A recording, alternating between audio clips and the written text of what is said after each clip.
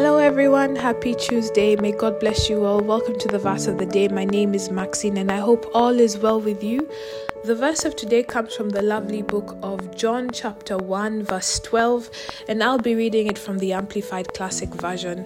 Kindly like, subscribe and share. We're definitely keen on spreading the word of God. Have as many people encounter Jesus Christ, for he is mighty and he is wondrous and he is glorious. Hallelujah. Having an encounter with God will change your life. God is amazing. Experiencing God can never leave you the same. And I pray that you get to experience God fully and completely. Holy Spirit, you are welcome into this place. We are thankful for you. Heavenly Father, we come before you this Tuesday. We are grateful about life. I lift your name in worship and praise. Oh, Holy Father, my Lord God, the King of Kings, you have shown me mercy. You have shown us kindness. You have shown us mercy. You have shown us your love, the everlasting love. The God who is the maker of the heaven and the earth, the God who makes out of nothing. Oh God, we cherish you. We adore you. We worship you. You saw us in darkness, void, and you spoke and said, "Let there be light." And this light that has shone upon our lives shines out of darkness to the point that darkness cannot comprehend. We are thankful. We're thankful for Jesus Christ, the Word. In the beginning was the Word, and the Word was with God, and the Word was God. The Word in which everything was made by him and through him, and without him was nothing made. Oh, Batayabosha. We thank you, Jesus Christ. We thank you that you live, you're alive. You're alive through the Word, you're alive through the Scriptures. It's not just words, it is you. And whatever you speak is exalted above any name. Whatever you say is exalted above the name of God. We are grateful for you. We're thankful for you. I pray that the listeners appreciate you and receive you wholly and completely. We're thankful for the gift of salvation, for you have shown us the favor that comes directly from God that costs us nothing, but to believe in our hearts and speak forth boldly with our tongues and confess that you are indeed our Lord and Savior. We're thankful that through your death and the resurrection, we can say, "Oh death, where is your sting?" For we know the power of the blood. We know the power of the resurrection. We know that this is not it. There is more to come, and it's called eternal life. Holy Spirit, we're thankful for the quickening of our spirits. We're thankful that you walk with us each day, teaching us, showing us the way, comforting us when we're going through chaos, interceding for us, taking the words and what is in our mind to the heart and mind of our Father in heaven. We're thankful. We're thankful that you're that consuming fire that takes us through moments of chaos but prunes out the iniquities and weaknesses but leaves us with a space where you can sit and occupy. We're thankful for your guidance and direction. We're thankful for the teaching you give us each day regarding life. And you constantly expose us to the knowledge of God, the wisdom of God, and give us spiritual understanding.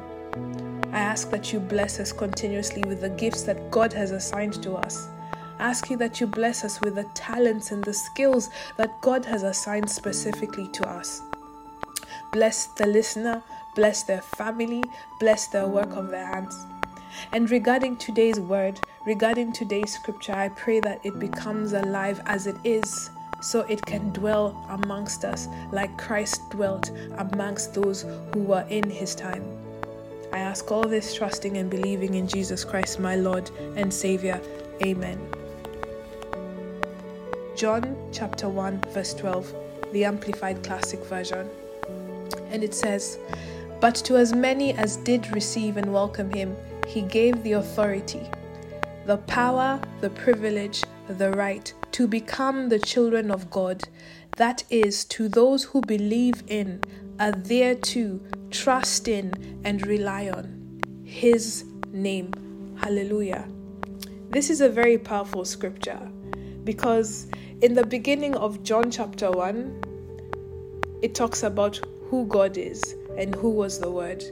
And God is telling us that God is telling us that He loved us so much that He gave us Jesus Christ.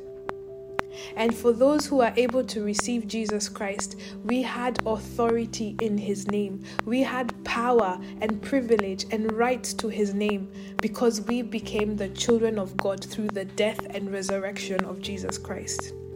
And He says those who actually believe and trust in Jesus Christ, trust in His power, trust in His teachings, trust in His death and resurrection, trust in the blood that He shed for us, relying on His name, we have significant power.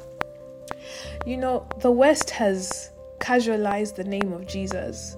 The West has casualized the name Lord. It's written, wherefore God highly exalted this name, and it is the name that is above every other name, that every knee shall bow and every tongue will confess that Jesus Christ is Lord.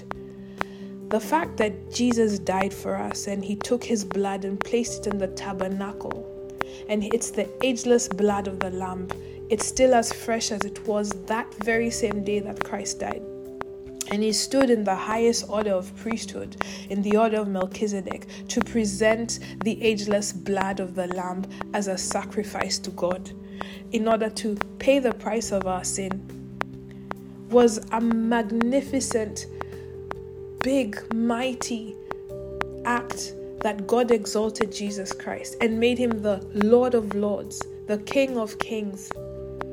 And Jesus came back onto earth after His death and resurrection, and He says, I have been given all power, all authority, all dominion, and so go forth in my name, blessing people with the name of the Father, Son, and the Holy Spirit, baptizing them, cleansing the lepers, healing the sick, casting out demons. God has given us authority and God has given us power. We have to realize that the work has been done. The victory has been established. It is up to us as individual Christians in faith and in alignment to God to realize the value of what we have just mentioned. What does it mean to speak the name of Jesus Christ, our Lord and Savior?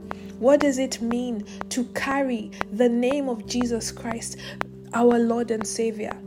That even the sons of Sceva were told, Jesus, I know.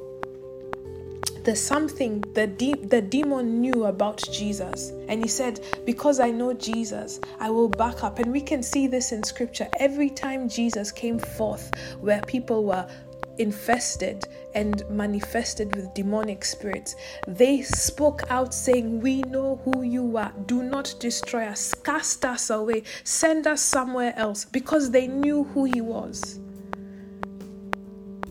Even when the sons of Sceva were being beaten mercilessly, the demon told them, I know of Peter. So what did Peter know? Peter told Jesus, I know you are the Son of our Lord God. You are Christ. And Jesus said, you have spoken well. So what is it that you need to know? You need to know what it means to carry the name of Jesus, our Lord and Savior. You need to know what it means in terms of the value of His death and resurrection upon your life. And this is not something that is achieved by just reading the Word or reading about the death and the crucifixion of Jesus Christ. It is something that the Holy Spirit leads you to see. And you have to ask the Holy Spirit to open your eyes and take you through a journey in order for you to understand the mystery of the blood. Jesus said that it is the job of every Christian to know the mysteries of the kingdom. So that means there were different gifts and boxes that were never usually availed quite freely or openly to those who followed God. They were hidden in specific places, and there were certain acts and obedient instructions that had to be followed in order for them to be revealed. But you don't do this alone. You work with the Holy Spirit. The Holy Spirit is your guide. The Holy Spirit is your teacher. And so as you start your Tuesday today, I'd like you to ask the Holy Spirit to open your heart to receive the knowledge of what it means to have the name Jesus. What it means to carry the name. That when you speak of this name, everything that is above earth, under earth, and below earth can do nothing. Even Angel Michael knew the power of the name. Moses had died, and Satan wanted to take the body of Moses. Now you have two angels who have been next to God, who know of God, and have different powers and abilities. Angel Michael could have just said, as an angel, I'm telling you to give me the body of Moses, you shall not take it. And Satan would have easily just fought Angel Michael, saying, I have the power and the authority to fight you for this body. But Angel Michael said, in the name of the Lord Jesus. And there was absolutely nothing Satan could do. We need to understand the value of Christ in our lives. We need to understand the value of his name. We need to understand what it carries, the power it has. It is the word that brings power. It is the name that brings power. It is the name that brings blessings. It is the word that carries healing. It is the word that carries deliverance. Do we understand its value? Because if we do, it would not be a name we casually mention out of a sigh or a remark or in shock. But it is a name we speak with power. It is a name we speak with courage and boldness. For we're not speaking ourselves. It is the person that carries that name who's speaking it for us. And so when you speak it, when you call out his name, demons run. Infirmity disappears. Miracles, signs, and wonders. Do you choose to believe? It's a question I asked you on Friday. Mary chose to believe. She received the instruction and the explanation, and hence Elizabeth, through the Holy Spirit, said, there shall be a performance. And so God is saying that he has given you the capacity to receive and welcome Jesus Christ. And in receiving and welcoming Jesus Christ, he is giving you authority, power, privilege, and a right to become his child. You are a son of the Most High God. You are the son of the Most High God. You are the son of the Creator of heaven and earth. Who will come for you when your Father in heaven is God? You must believe, you must trust, you must rely on Jesus Christ. Take a leap of faith. Take that risk.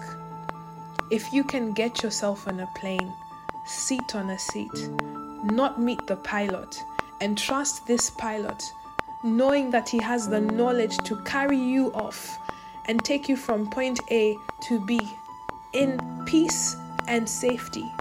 Surely, you must have greater trust for the Maker of heaven and earth, who has given us Jesus Christ. Have a lovely Tuesday, and may God mightily bless you all.